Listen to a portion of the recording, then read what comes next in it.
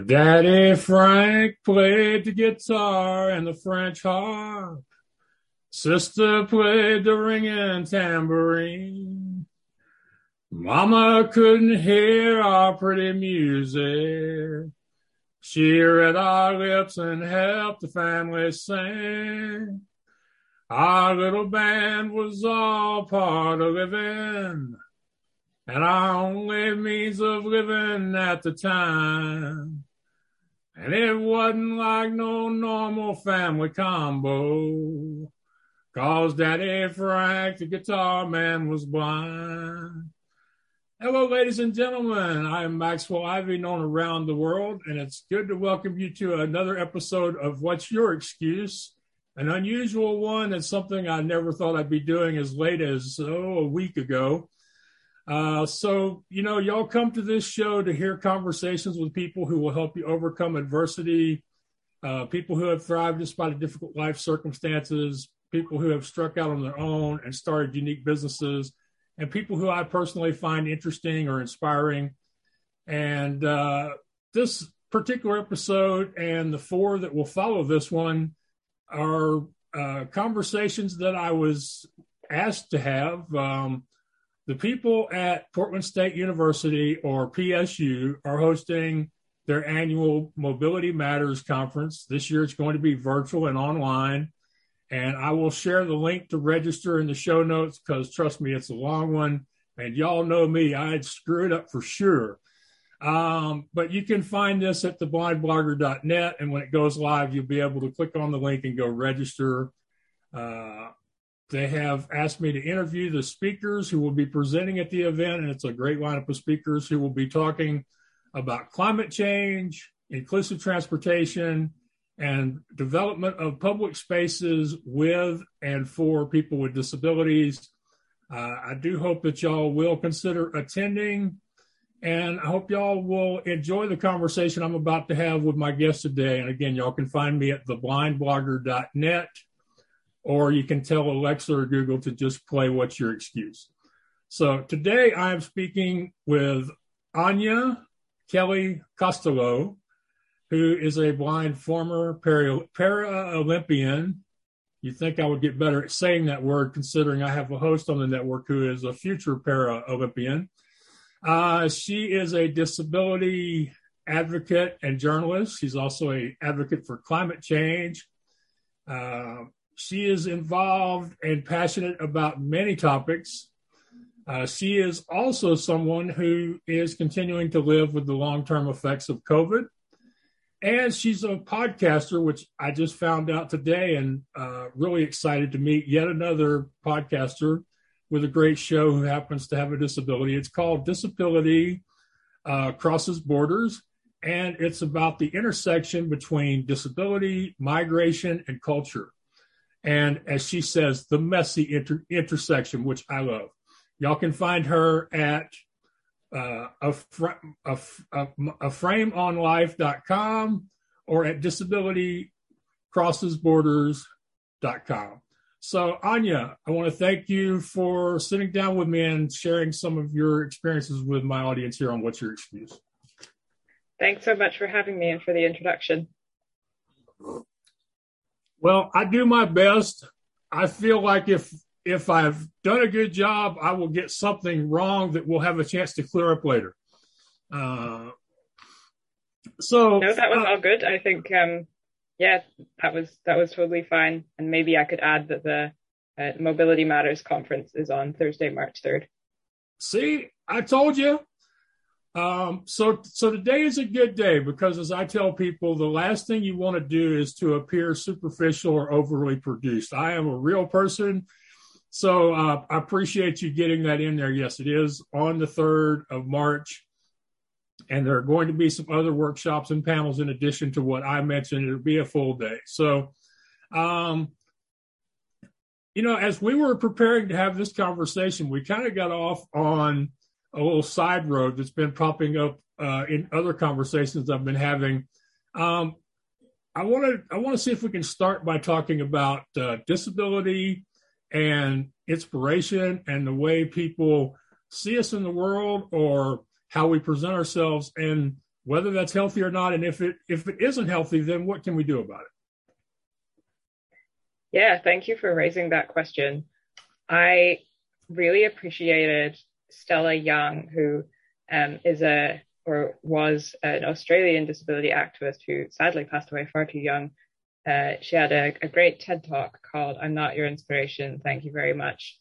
And she describes in that TED Talk how in high school, Stella was a wheelchair user, and in high school, she got given some kind of community award.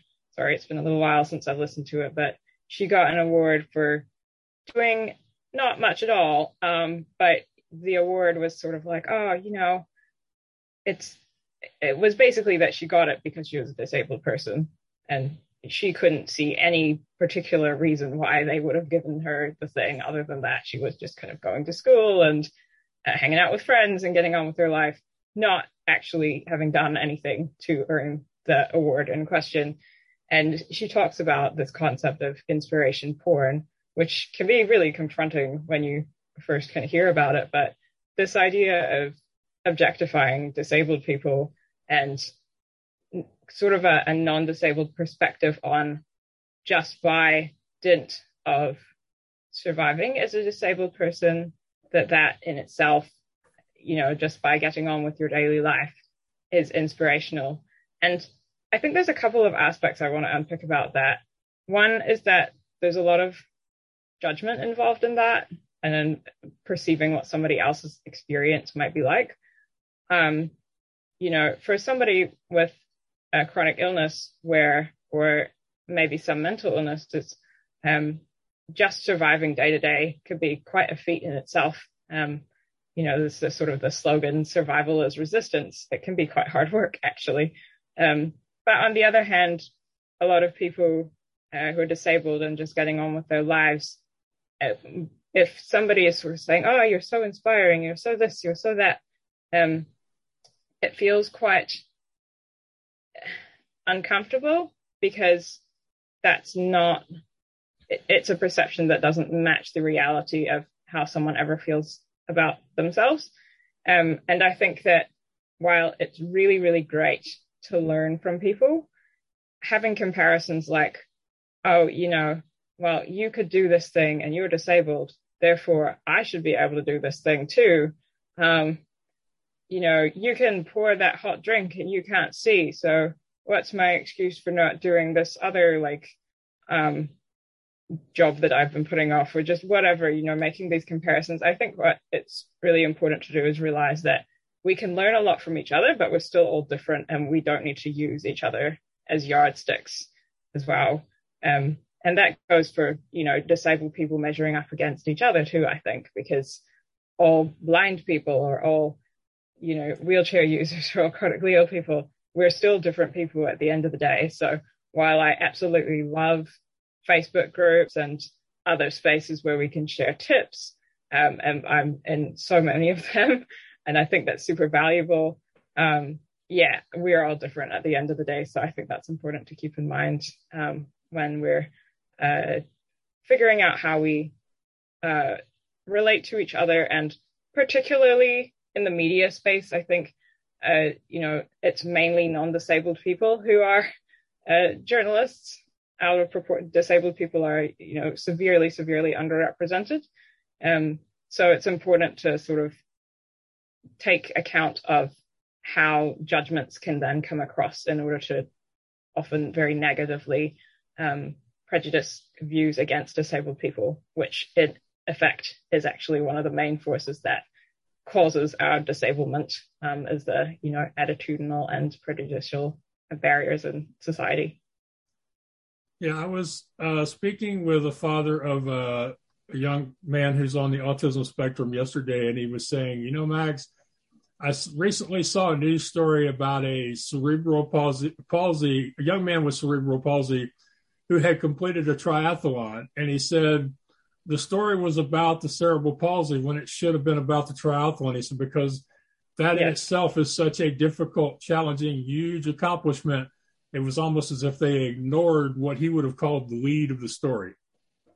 Yeah, and I think that's a really interesting one because I've seen this a lot with stories about being an athlete and being a disabled athlete, and it is really important actually to be able to talk about some of the barriers when you are trying to be an athlete as with a disability, because there are a lot of things that can make that quite complicated. But on the other hand, it's important that that's not siloed either. Like that's still sports journalism, and that still needs to be about the disabled person as an athlete.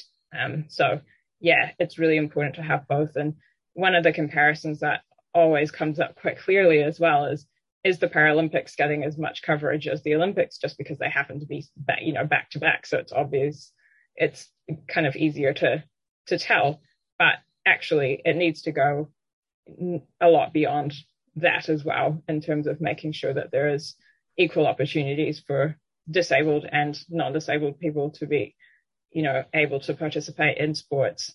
And also that means having both sports available for disabled teams, but also integrated with non-disabled people where that's appropriate. So yeah, a lot of space to work on how sport is perceived and how sport is covered with regards to disability. Yeah, I think it's interesting that the Paralympics has a similar issue with women's sports in that here in the U.S., one of the conversations that's taken place over the last couple of years is how the men's basketball championship competition called March Madness receives so much more public attention and news coverage or sports coverage than the women's tournament, which in some years has featured more competitive games and even sometimes more talented athletes. Mm. Yeah, and I think it's really good that the Winter Paralympics just coming up now, Channel 4 in the UK on the BBC, I believe, has a whole team of disabled presenters who are going to be leading that coverage. So that's a really good shift. We need a lot more of that. And yeah, I think the other thing that I would just say while we're on the idea of sort of tropes around disability is that we can sometimes have these conversations where disabled people are kind of turned into not just inspiration, but like superhuman or a superhero or whatever. And while the intent is to celebrate our achievements, the reality of how that can really come across is that we didn't need to work really, really, really, really hard to get there. And I think that needs to be reflected as well, that we didn't just somehow pop out and become, excellent athletes or excellent whatever it may be, that there was actually a really important component of how did that happen, the perseverance involved in that as well. Right. Well, here in the U.S., the only Paralympics coverage we get is via Twitter, or if one of the athletes competing happens to be from the city that you live in, and then the local news teams will cover that. So it's obvious we need more disability journalism, which is something I want to ask you about in a minute. I just wanted to make one last comment about this a thing of making people with disabilities into superheroes. It seems like for most of the world that you run into, you're either Superman or you're the inept Clark Kent. Yeah. So those tropes around being something other than just regular and getting on with your life, or something extraordinary or pitiable or clumsy or tragic, or the conversation lacks nuance basically, and tends to homogenize or tends to put disabled people in a box altogether. And those things really damage perceptions of disabled people and disabled community, which is one of the reasons it's important to have disabled journalists. Well, just one last thought that occurred to me while you were speaking. This is something that people in my circle say to me quite often. I don't know if you've ever heard it, but I'd like to hear what you think about it. I have people who will say, Max, after I'm around you a while, I just forget that you're blind. Mm. Yeah, I think that always ends up like people see it as some kind of compliment, I think. But the way it also comes across to me is that being blind is somehow a barrier to a conversation, or is somehow not a thing that you want to be or be associated with. So, phrases like, oh, but you don't look disabled, or you don't look sick, or you don't whatever, kind of takes away the fact that being disabled is, for a lot of us, quite integral to who we are. And there's already enough kind of stigma and shame associated with disability out there that, it's important for us to find acceptance and for some of us even pride in that. And so, I think those comments come from a well-intentioned place, but are not necessarily as thought through as they could be. That's my take on it. I don't know how you feel about it. Well, I'm one of those people who I tend to take things more likely I will take them in a positive way, unless it's like a situation like this where I'm sitting down with somebody and the goal is to have a conversation and explore some things that you don't usually think about or talk about. So, after discussing a little bit, I can see how there's just as much negative connotation attached to it as positive, which is kind of difficult for me to accept. It's one of those things I'm going to have to think about it more. So it's a tricky one. And I also think it's, even though that might be how I feel about it, that doesn't necessarily mean that every time that I might hear that I would raise how I feel about it. I think there's a lot of that circumstantial kind of, you figure out when is a good moment to have those conversations, and everyone has to figure that out in their own way as well. So, I think it's good to be able to raise the issue in a space like here, when it's not that somebody has just said it to you and you have to figure out on the spot, how am I going to respond? Because if you imagine that then someone is listening to this conversation, maybe they might think a little bit more before they made that comment in future. And then that's super, super helpful in my view, that they've had that background. Right. So then whether we agree or not, it's great that we're having this conversation, because we're bringing these topics out in a non-threatening way for the listeners, who we hope will then have a think about it for themselves and maybe change their opinions. So I want to finally get to disability journalism, because this is something I did not know about until like last week again.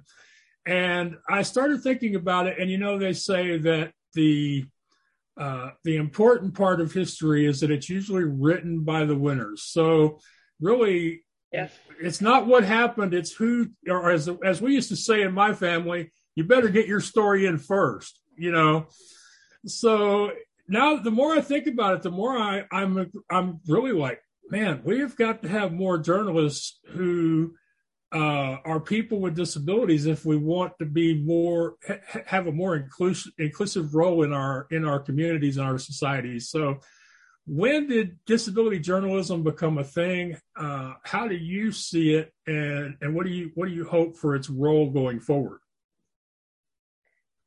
Yeah, I mean, I couldn't tell you like a history of disabled people in journalism, to be quite honest with you. I haven't tried to research that, and I don't think it's terribly visible. No. I can tell you about my experience and how I found my way into it, which was that I ended up doing an internship at a news outlet in New Zealand, where I'm from. And at the time, I was supposed to be covering kind of just a range of stories about whatever happened to be the news of the day, and maybe a few features. And it turned out that the software that the media outlet was using to upload stories, to file stories, was not accessible with a screen reader. And so that meant that I wasn't filing my own stories. I needed to ask, another journalist to do that. And it also meant I couldn't do any developing stories, because I couldn't go in and update the story as it developed.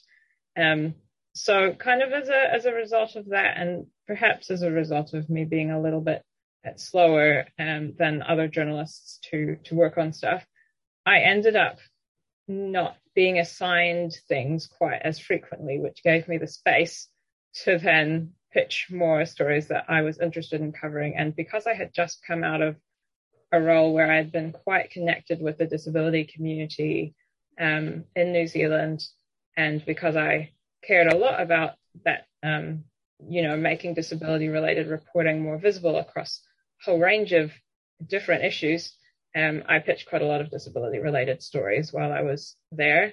And so that was when I first really started thinking about the importance of that. And of course, not every disabled person who is a journalist should be obliged to cover disability. I should say that up front. But it's, I think, really important to also acknowledge that disability intersects with everything, right? So whether that's stories about health or employment or the pandemic or climate or education or, whatever you can think of, housing and transport or whatnot, there's always disability stories related to those things, and they are rarely told still now.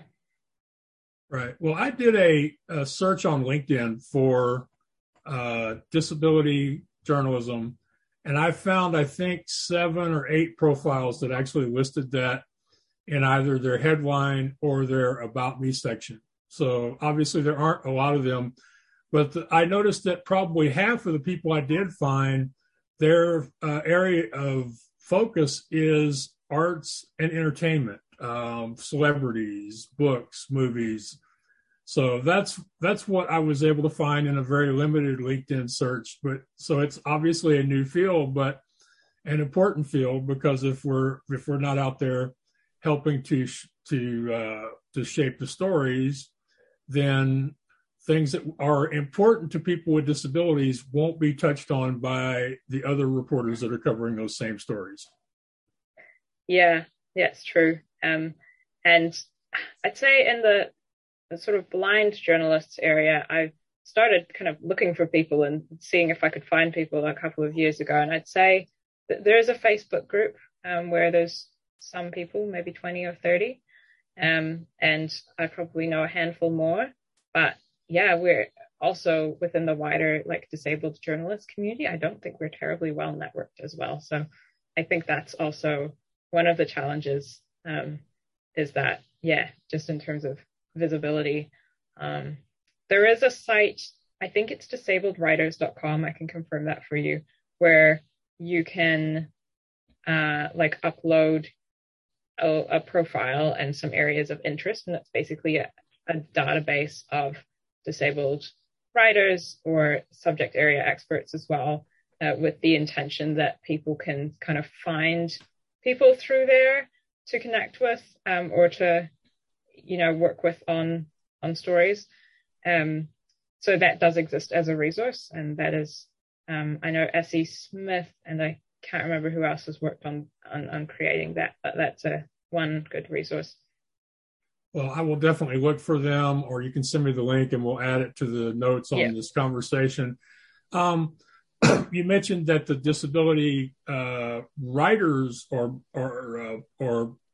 journalists are not well connected.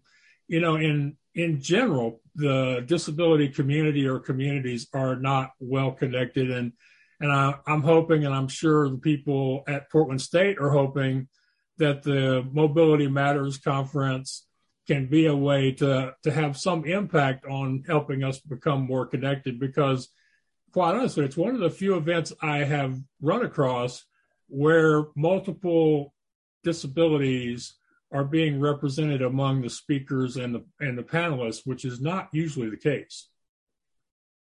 I think it's a challenging one. There are some spaces where it's, I think, more common, but a lot of them are very specifically disability advocacy spaces. And I think one thing that we really need to see is a range of different intersecting issues and intersecting communities coming together. So I was really happy that with Mobility Matters, I think the focus is traditionally kind of around mobility for blind people, right? But on my presentation, I asked whether I should focus more towards things that are specifically relevant for blind people, or whether it would be okay to have a more of a pan disability focus because of the intersections with climate change as well.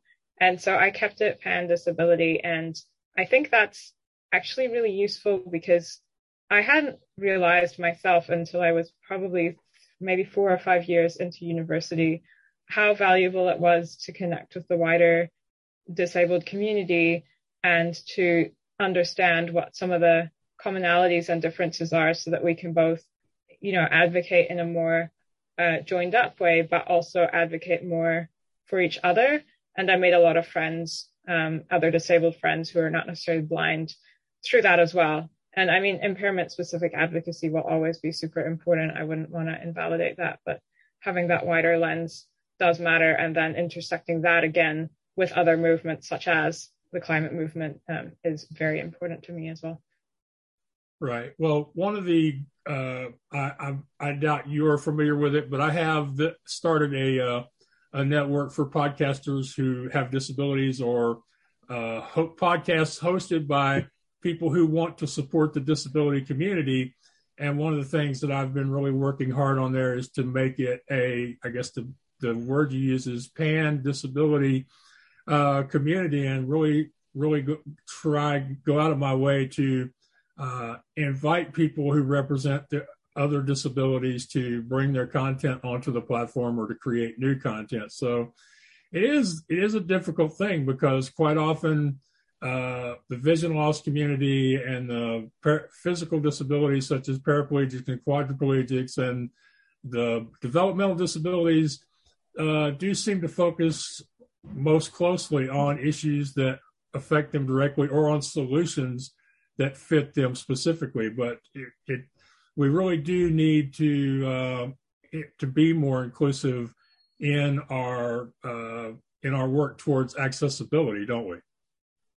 Yeah, I think so. And also in terms of intersections with mental illness and chronic illness as well, there's so much. And I mean, one of the areas that I became more aware of last year when doing some work with the European Network on Independent Living and providing some kind of secretarial support to the committee that monitors the Convention on the Rights of Persons with Disabilities was around the extent to which disabled people, particularly people with learning disabilities or psychosocial disabilities, are still institutionalized.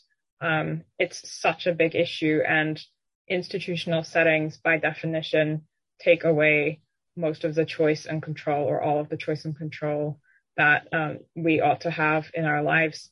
And people in those settings have next to no capacity to be able to really advocate for themselves while they're there.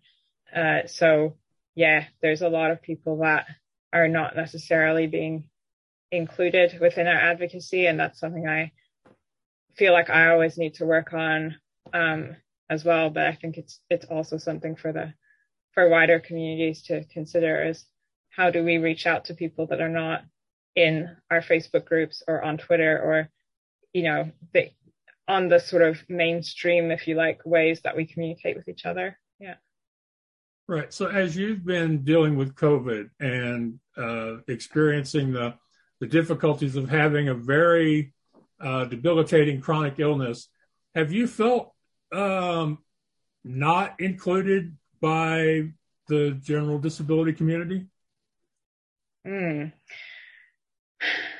I think the thing, if I'm completely honest, that I've struggled with a little bit is that I am not new to the disability community. So I'm not one of the people with long COVID who is becoming disabled for the first time, but that, the way that I interact with the disability community is a little different now, mainly because I was pretty ignorant around chronic illness before I got sick. So I think that is definitely, I think an awareness of including people with chronic illnesses and what our access needs may look like in terms of how advocacy is done. So making sure that there is online access options, making sure that there are breaks having very flexible, rearrangeable schedules, and, being tolerant of, for example, if people take longer to express themselves or any other needs to do with chronic illness is really important. And disability justice frameworks, which have come out of the work of the performance-based art project Sins Invalid in the San Francisco Bay Area, and activists who've worked from those really collective intersectional lenses have done really good work in this space. So it's not that it's never happening, but I do think that, for example, a lot of the kind of disability rights conversations don't quite get to a lot of the issues that people with chronic illness find most pressing. And of course, a lot of the advocacy to do with chronic illness is also to do with being believed, being taken seriously by doctors, by members of the public, by researchers.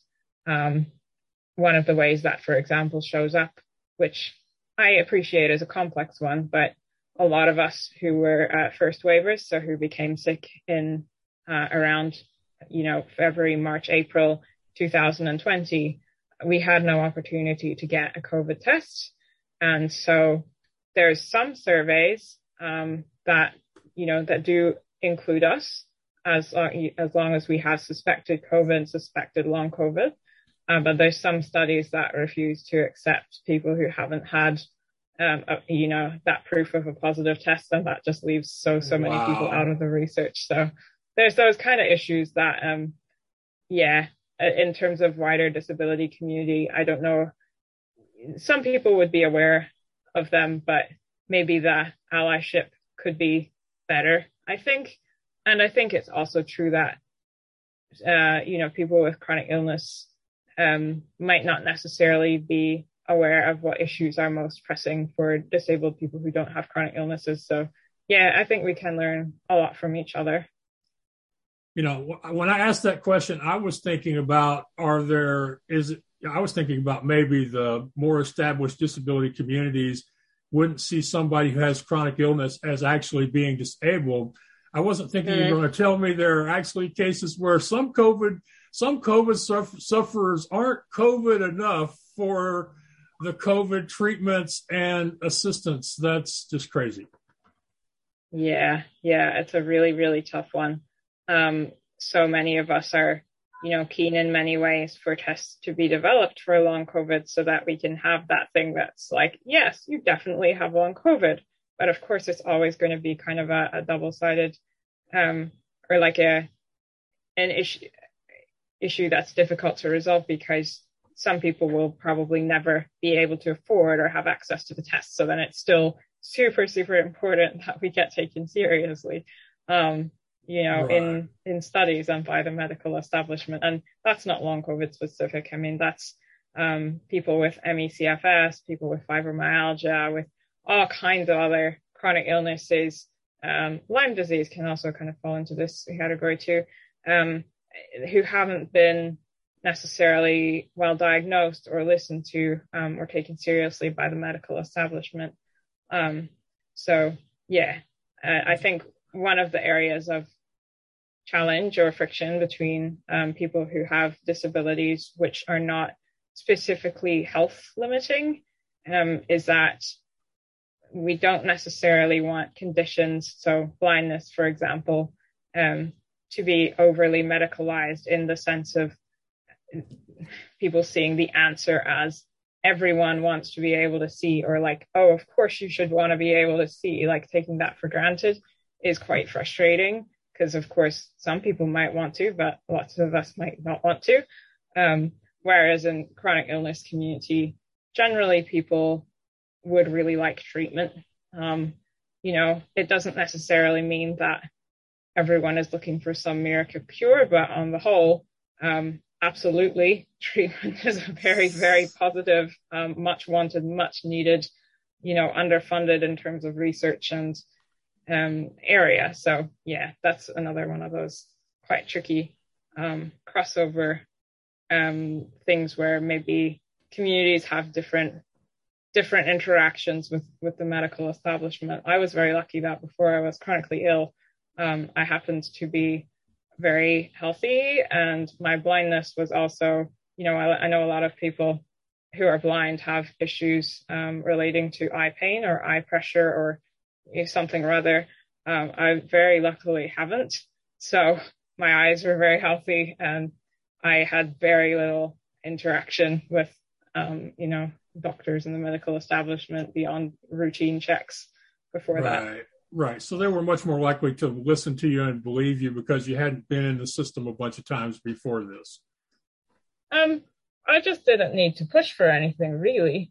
I mean, I've had a couple of, like I had my wisdom teeth out or had ear infections or whatever, but like nothing particularly serious. And so I never really needed to advocate for that. And with long COVID, I've had a mix. I've had some people who've been very good and who have believed me, and I've had others who, I wouldn't go as far as to say they've completely disbelieved me, but their questions kind of want to lead you down a garden path towards their particular, like, one system or one specialization, and it doesn't necessarily take into account the more holistic experience that I need to be telling them about, because I don't know how to separate out neurological symptoms from autoimmune systems from metabolic symptoms. So, yeah. Okay. All right. So, ladies and gentlemen, I'm having a great conversation with Áine Kelly-Costello. She is a blind former Paralympian, a disability journalist, an activist for disability rights as well as for climate change. And she's going to be speaking at Mobility Matters on March 3rd, which is an online conference this year to gather people who wish to support and learn more about people with disabilities. And specifically, the conference will be addressing it will be addressing climate change, responsive transportation that addresses the needs of people with disabilities, and the development of public spaces with and for people with disabilities. So I hope y'all will check that out and consider attending. And you can find Áine at disabilitycrossesborders.com. That's her podcast, or myframeonlife.com, which is her blog and website. So you mentioned before we started recording that as you've had COVID, you've had to ask for more help and accept for help. And also you've talked about advocating for yourself as somebody with disability. I'm of the opinion that people with a disability are much more willing and likely to ask for help, or even to be more gracious in accepting help, because we have experience doing it, and in many cases we have many years of being encouraged to ask for help as opposed to being taught not to. That's interesting. Yeah, I think it can go both ways, because I think on the one hand, a lot of us feel, I know I've felt this at times, a pressure to be the good, quote unquote, disabled person who manages to do everything very well and, not be this kind of myth of being as, independent, autonomous as humanly possible to an extreme. I think because we've had to face pity and because there's sometimes very low expectations on us, I think it can go that way too. And I think as well, for people who are newly acquiring disability, who haven't been disabled before, but, it's quite hard in that initial stage, for a lot of people at least, to kind of accept that change. But on the other hand, as you say, a lot of us have had a lot of practice being disabled, and maybe we've tried out trying to work ourselves to the bone, and it maybe hasn't gone so well. And then, so I think there's various different ways that you can come around to the idea that asking for help and also just working in ways that work for you, rather than necessarily doing something in the most traditional way, can be a really good idea. So a couple of examples of that, since I've had long COVID, my executive function or like ability to prioritize and plan out tasks and actually get things done has been impacted. And I use now reminders on my Amazon Echo device, who is sitting here, so I won't name her, to be able to just kind of yell at me, which is a good system for me because on my phone, I tend to not have all the notifications on all the time, the sound on all the time, because I can also be quite sensitive to being like surprised, or like my adrenaline like response can be a little elevated compared to what it used to be. And then also with things like doing interviews, I often now ask for questions in advance so I can think about them because I know I'm slower to process information. But, you know, even before I was sick, if I think about, you know, sometimes with inaccessible websites and things like that, if you can get assistance with whatever the task at hand is, or if you can delegate a job which is not terribly accessible to someone else rather than pushing through the thing yourself, I've definitely found options like that to work out really well. And just thinking about when you're, you know, in groups, what are different people's strengths and like capacities to do particular things. So I think that's really useful.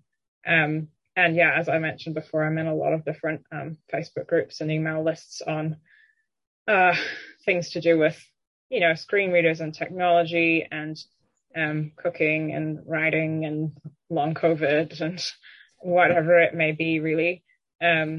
So those groups can be very, very useful as well for tips or just finding different tools that work for you. For example, like there's a note-taking app called Simple Note that I really like because it's free and it's got seamless sync between iOS and Windows. So I can write something on my phone, go over to my computer, and it's there.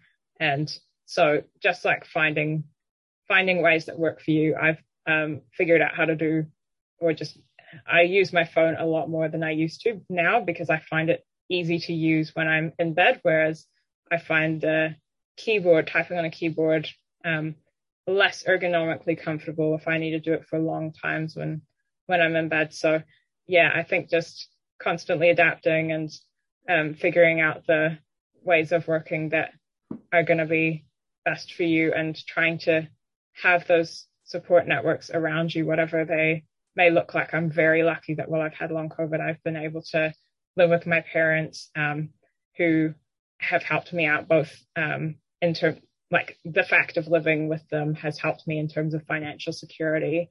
And they've also helped massively with cooking as well. And so the energy, you know, when you have long COVID, you have very limited energy. The energy I would have had to spend on that, I've been able to spend either, you know, getting better or trying to look after my health, or doing advocacy or reading or something that I wanted to do, which is incredibly beneficial for mental health, to be able to still have some kind of involvement from my bedroom, but still being connected to community and friends and, find meaning in life somewhere. Right. Well, I tell people it's funny how hard and I tried and how much effort I expended into doing in-person events when I spent the first 10 years of my career building my brand completely online and never having to leave my bedroom. So I think one of the things that COVID is really doing for a lot of people, and I don't want to discount your physical health issues, but it does seem like COVID is freeing a lot of people from the things they think they should be doing or should have to do for themselves, and the things they're willing to let other people do for them, especially in the area of family support, because it seems like we have lost a lot of the stigma that we had even 3 years ago when it comes to living with friends or relatives and supporting each other financially, emotionally, and in the distribution of chores. I hope so. I think COVID has been, or at least has the opportunity to be very unifying. in the early days of the pandemic in New Zealand, that was certainly visible. New Zealand, as you may know, went into a very strict lockdown very early on, with the intention and the success eventually of eliminating COVID from the country for, obviously it came back again, but it was eliminated. And in order to get to that point, that required a huge amount of sacrifice, and people were, doing that together, and it was unifying in that sense.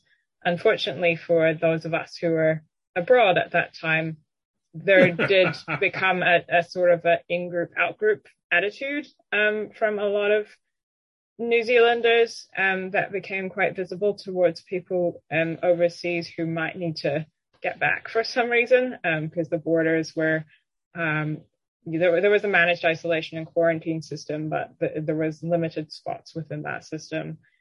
So, people were basically seen as the COVID vectors or whatever. Some less favorable terms were used. So that was also visible. And I mean, of course, now there's been the convoy in Canada, and there's also a convoy protest in New Zealand, and we're really seeing some very horrible alt-right and neo-Nazi and conspiracy theories mixed to really damage social fabric and really kind of disregard and devalue the lives of disabled and immunocompromised folks, and really elevate our unsafe, like how unsafe we already kind of are with a pandemic going around. So yeah, I mean, it's quite a complex picture in terms of social dynamics, I think, but I would like to think that people are more aware of the need to support each other, mutual aid type support and family type support, and to do that in a flexible way. One other thing I might just bring up too is that before the pandemic, there were a lot of disabled and ill people who had been asking for a very long time for more flexible working arrangements and being able to work from home and work online, and who weren't, granted those accommodations. And suddenly the pandemic comes along, and, very significant swaths of the world that could, work from home and work online when it was absolutely necessary. It happened, and it happened pretty quickly as well. So I think a lot of disabled people kind of felt like, access was being pretty much intentionally, or maybe not intentionally, but discarded in a way where disabled people were really seen as secondary or seen as less important in terms of our needs before that happened. So, well, as I often tell people, all we have to do to get changes is to find a financial or emotional reason for the rest of the world to do it, and then we'll come along with them. So I think it's just really, and sorry, I just want to say on the end of that, it's really, really critical that those changes stay in place for those who need them as well. And that when we are starting to, return to in-person working and events and whatever it may be, to remember that there are and will always be people who need flexible online remote options, and to keep those available too. Sorry, right. Continue. No, that's fine. I appreciate you adding that. And those people who will always need that flexibility aren't just the disabled. They are the immunocompromised. They are the single parents. They are the people who are caregivers. They are people who live in neighborhoods where they don't have easy access to physically go to and from work. So there are lots of people that applies to. And then there was one other thing I wanted you to touch on as far as advocating or asking for help is, I find that a lot of people can get to the point where they can ask, but for some reason, when somebody comes along and offers to help them without an obvious ask having been made, that just sets off all the alarms in people's egos. I think that there is asking if you want help, and then there is insisting upon help. So I just would make that distinction as well. I mean, you're blind too, so I'm sure that you will also have had your experiences of people who have firmly got it decided that they really need to grab your arm and show you across the street where you didn't necessarily want to go, or whatever it may be, and so people being able to sort of say, no, thank you. I'm fine, thank you, and that be listened to is really, really, really critical. Yes, it is. It is a balancing act. But in a less physical means, in terms of say advice or assistance with a website or your business, or somebody who may have a better idea for the recipe you're preparing. I find that quite often if somebody offers, forget about putting your hand, on grabbing somebody by the arm and trying to drag them across the street. That is, if somebody comes along and offers to help you with a particular project or difficulty, even beyond people with disabilities. In fact, I think it's worse on people who don't have disabilities. The fact that somebody offered without being asked really just seems to hit the bad spots of people's egos. I think it's tricky because you don't necessarily know with what kind of, I guess, intent that people are necessarily approaching. So I think there is definitely a lot more space for all of us. And I agree with you. I don't think this is a disability specific issue anymore. To be able to learn from each other, and to be able to take on board help. And I think that is valuable to, have that humility and be able to do that. But yeah, I just think of in the chronic illness space, there is no end of wellness marketing, and people who have very little or zero connection to our conditions being, have you tried this and that and this and that, and it can get quite overwhelming and quite unwanted. So yeah, I think there's definitely a space for approaching people and making suggestions, but I don't think that necessarily means that's always the case in every situation, because ultimately, in regards to something like being chronically ill or having a particular area of expertise, that is also important to kind of respect that, I think, as well. Yeah. Right. Of course, what you're talking about there, that was mostly in the area of what I would call marketing, which very seldom is marketing well-intentioned.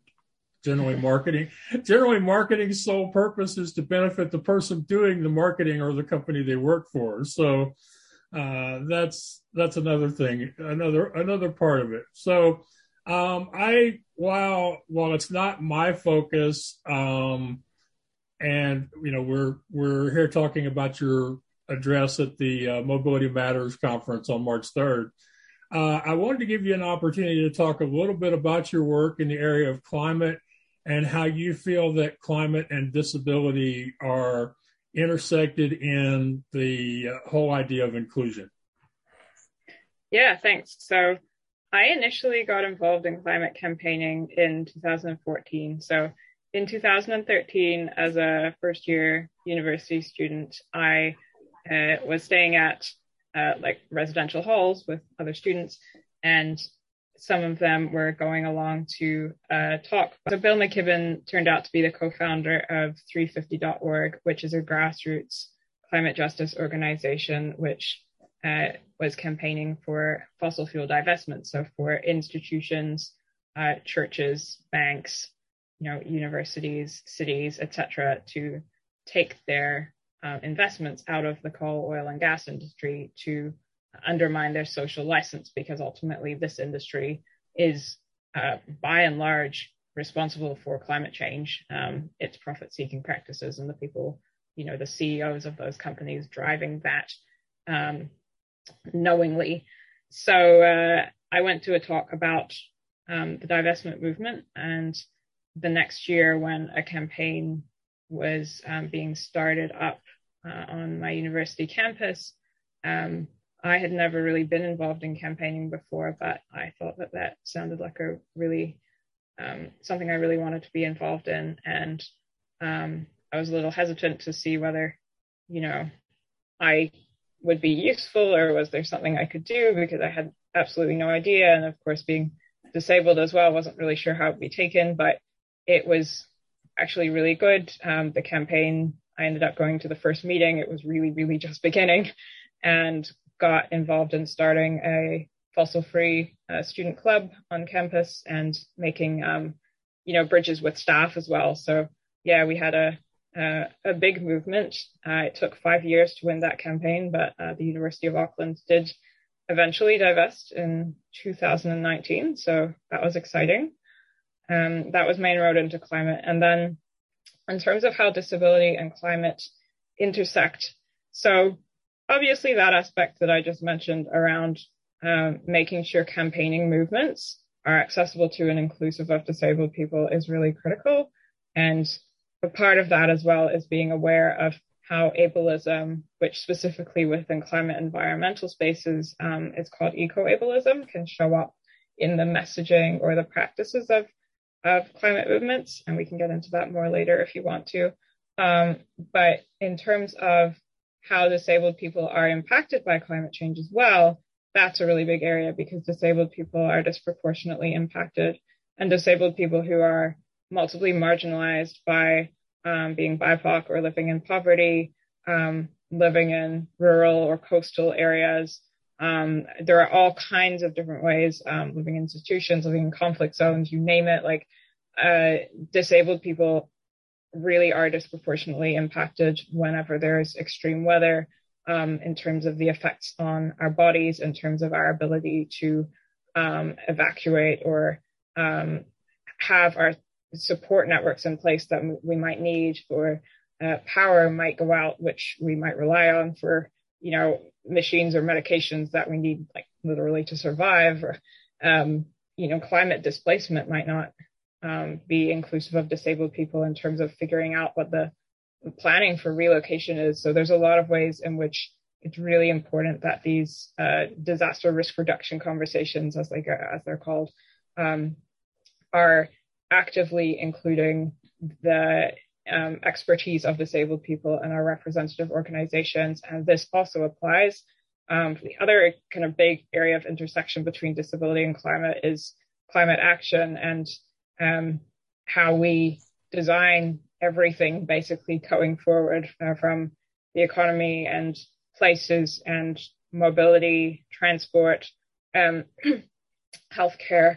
All of this will be impacted by needing to be more climate resilient, but it's also super important that we look at the fact that a lot of the roots of what have caused, if you go back deep enough, have caused climate change in terms of, capitalist kind of rules of the economy that really prize kind of profit seeking, have also caused the oppression of disabled people. So when you're trying to kind of untangle that and go back to, figuring out what got us into this mess in the first place, it's really important that disabled people are part of those conversations, so that the future, where we're living and how we're working and how we're getting around and everything is accessible to and inclusive of disabled people.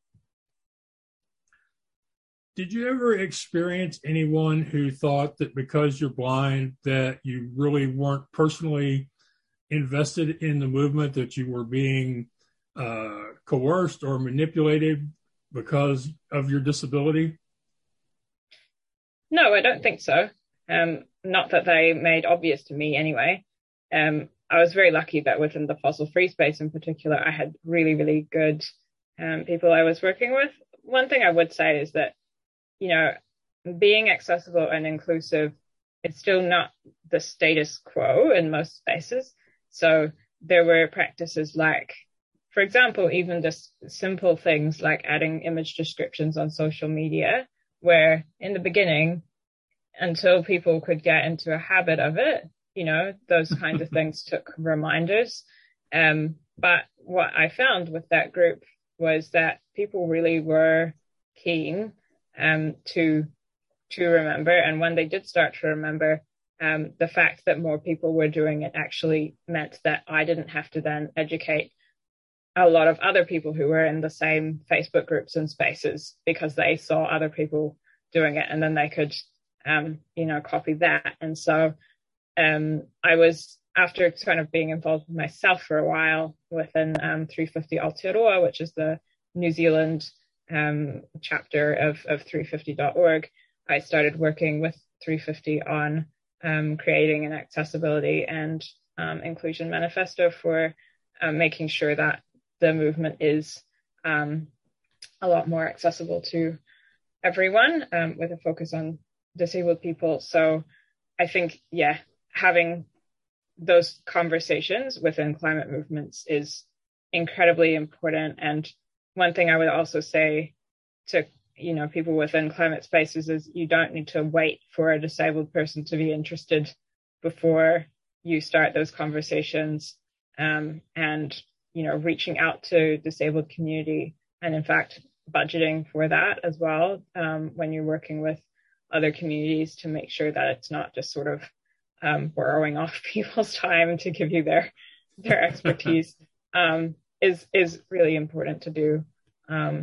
So yeah, I think I've never felt sort of disbelieved, but the one area where I was mentioning eco-ableism before, where it can come up, is that if messaging is basically not inclusive of disabled people. So the most well-known case is something like the straw ban issue, where some disabled people really relied on plastic straws to be able to drink, like that was an essential thing.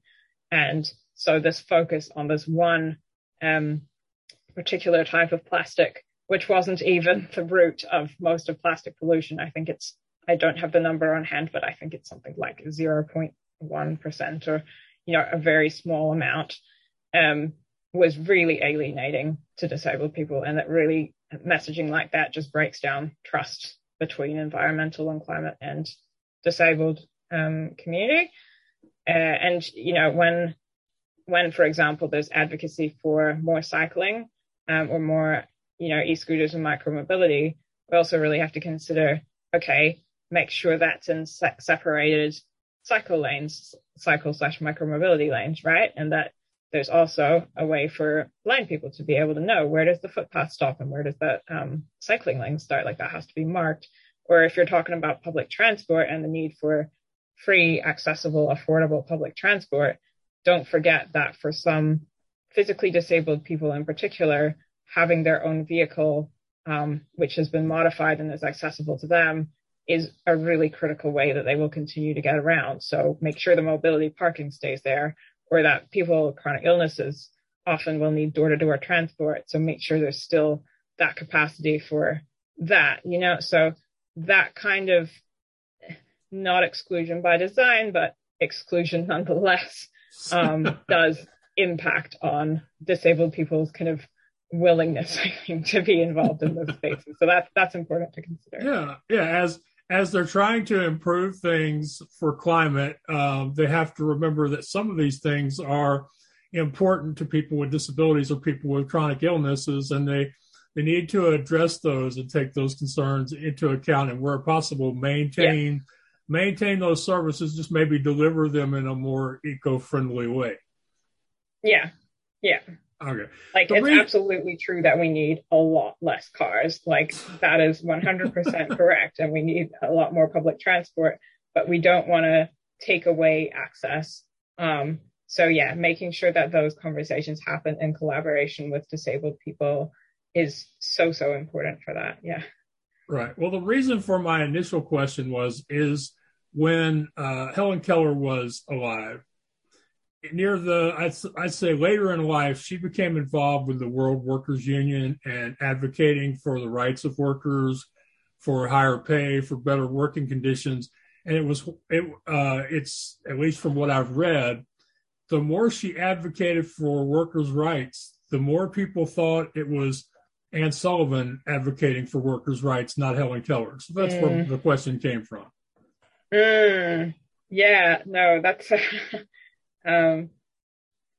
that is definitely a case that disabled people can be boxed in as like, oh, if you're advocating, you should only be advocating for disability. But like, if you think about it, what does that even mean, right? Like, at the end of the day, disabled people are people, and disability interacts with all of these other movements in so many different ways. And I think that's super important that we're there and that we're visible. So, I really encourage environmental and climate and movements on, as you say, unions or whatever the subject may be, to make sure there's that access and inclusion for disabled people to actively participate. And part of that as well, which is for everyone, but I think it's especially relevant for disabled people, is making sure that there's not like a hierarchy of which actions are seen as like the most important ones. Because generally the way that works is that there's this term like slacktivism, where like if you're on Twitter or you're like doing stuff online, this is seen as lazy or like not the real thing. And then protests on the street or like, direct actions are seen as kind of more valuable. And that's really, really harmful, because at the end of the day, all of us will contribute in different ways. Even something like keeping people fed, or making art, or tweeting your elected representatives, or whatever it may be. All of these things can make really important contributions to movements. So having that like range of ways for people to be involved is critical, and not elevating one above the other. Right. And, since we're talking about mobility matters, the conference on March 3rd, when I speak to people, because I get asked about accessibility, especially online accessibility a lot, I like to remind them that there are two very real problems with making websites universally accessible. One is that we, regardless of our disability, we are all individuals.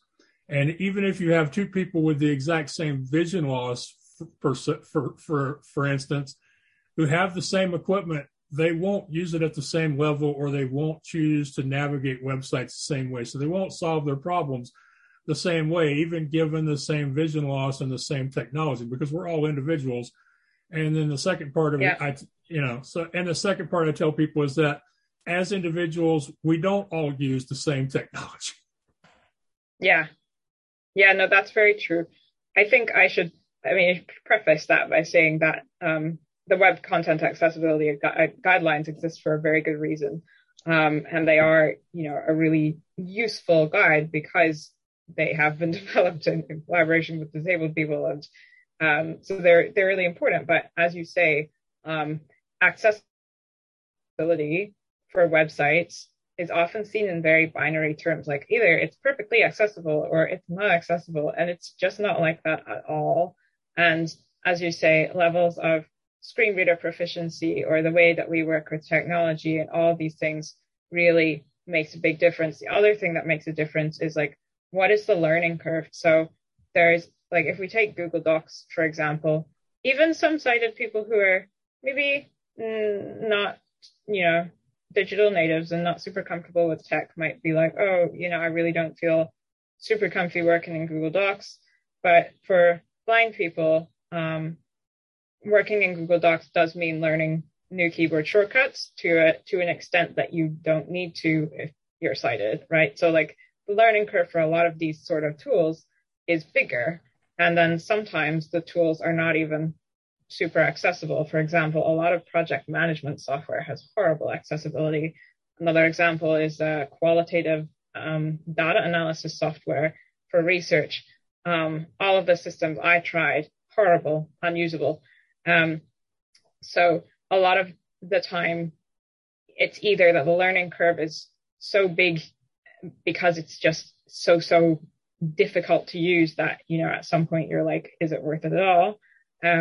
Or it's just that it's possible to use, but it takes a lot more time to get to the point where you really feel like you can be comfortable with it.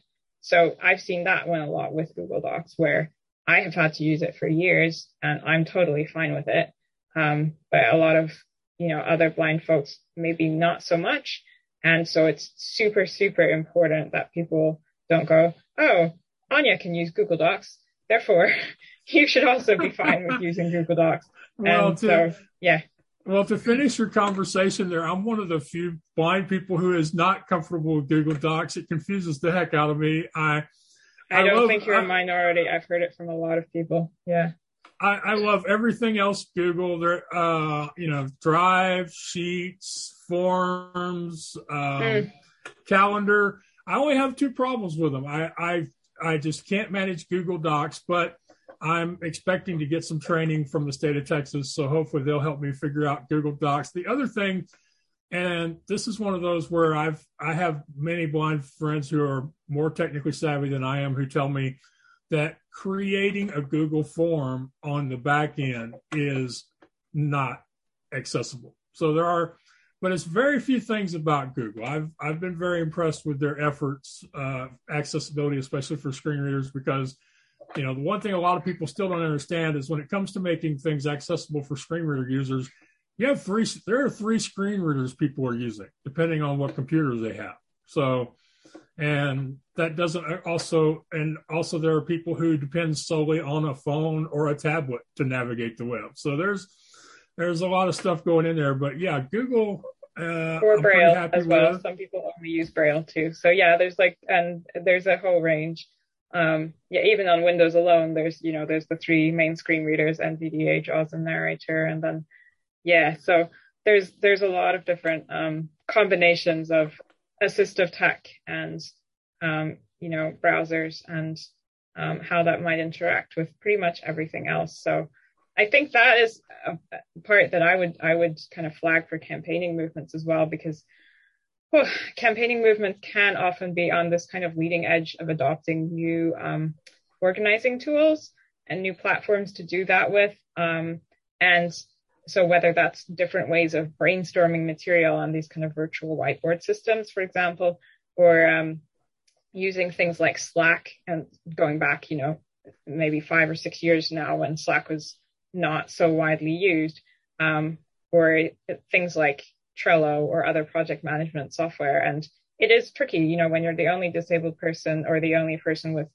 particular assistive tech access needs in those spaces, to be able to sort of speak up and sort of say, hey, actually, this, I can kind of technically use it, but it's really quite a pain. Because often that's the case. It's not, you can say black and white. No, it's completely unusable. Occasionally it is, but usually it's something more like, maybe, but it's actually really hard. And it would be really good for people to understand, and be in allyship with us and say, hey, okay, no, we're going to find a system where whatever the end result looks like, whatever creative solution we come up with, you're going to be fully included in that. So that's another way that it's important to be accessible to us. Yeah. That is a good point. In organizations, both in climate and other fields, in their desire to be out on the cutting edge and be in tune with whatever the latest technology is, sometimes the latest technology is not accessible. That is true. Mm-hmm. Yeah. So I've really enjoyed sitting down and talking with you, Áine, and to be quite honest, I was a little nervous when I heard that you wanted me to submit questions in advance, because as you've probably noticed by now, I'm more of a free-flowing type person than we're going to have a script and stick to it kind of person. So I appreciate your patience and your tolerance and your understanding, and I want to end by giving you the opportunity to tell people what they can expect to hear from you at Mobility Matters, and maybe a call to action to get them to come and listen to your talk. Yeah, sure. Thank you. And thank you for the chance to have this conversation as well, and for helping me out by sending some ideas in advance. I think it was a good balance. So there are several speakers at Mobility Matters, but for me, I'm talking about the intersections between climate justice and disability justice, as well as ideas for accessible mobility, which is also climate friendly. So there will be part of my presentation, which I've pre-recorded, which we will listen to, and then a chance for questions and a Q&A. So I'm really looking forward to that. I think it's a great opportunity to have a conversation about mobility, which ties in with some of these, climate breakdown is such a pervasive crisis, that looking at the roots of that and how that connects to disability justice is a really useful way of orienting how we think about design for the future. So yeah, it's on March 3rd, and the registration link will be in the show notes.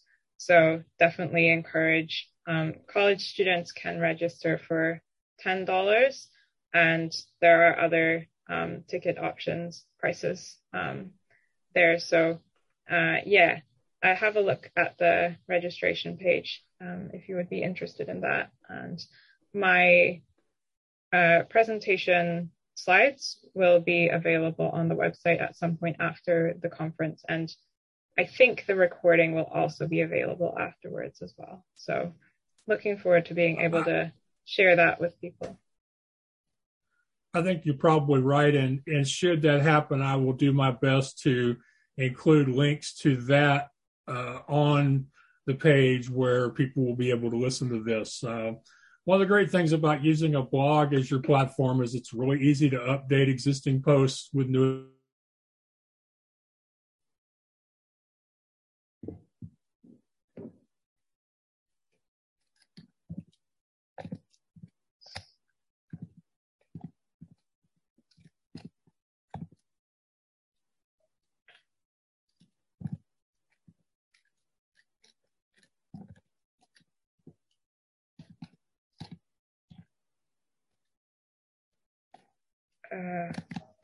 I can't hear you at all.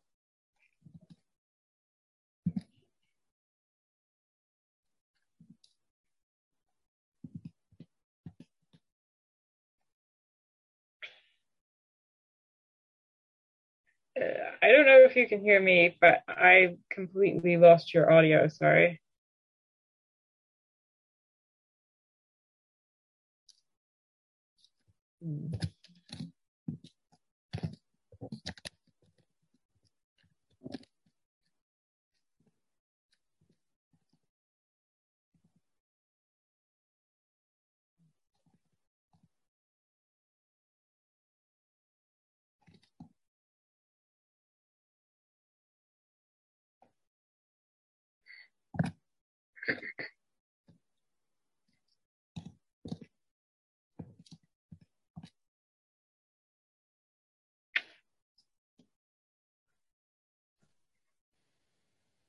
Okay.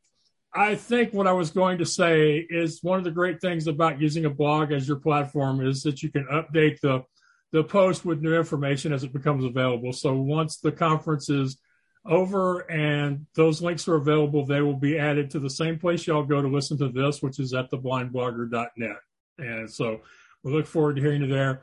Áine, I really appreciate you coming and talking with me and sharing such great information and some of your personal thoughts and experiences with my audience. And I look forward to getting to hear your talk during the Mobility Matters conference on the 3rd. Thank you very much for the opportunity, Max. I appreciate it. Okay. All right. Ladies and gentlemen, I think we've had another great conversation today. We've had a wide-ranging talk about disability, the environment, climate change, activism, accessibility, mobility, transportation, so many different subjects we've covered. And I hope that you have gotten a better understanding of what it's like, whether it's a disability or a chronic illness, to live with the rest of the world, to deal with the daily challenges. We don't want to be seen as superheroes. We just want it to be easier for us to navigate the challenges that everybody else has that just maybe seem to be different because we do it with vision loss, or we do it in a wheelchair, or we do it with hearing loss. So I do hope to check out the website, theblindblogger.net. I hope you will go to the website I will share for the conference and check that out. It sounds like there are some low-cost options to attend. And until next time, I do appreciate your continued support. I know you have a lot of options for your time. You choose to spend some of your time with me, so thank you. Y'all take care now. Too many times we stand aside and let the water slip away to what we put off to tomorrow has finally come today.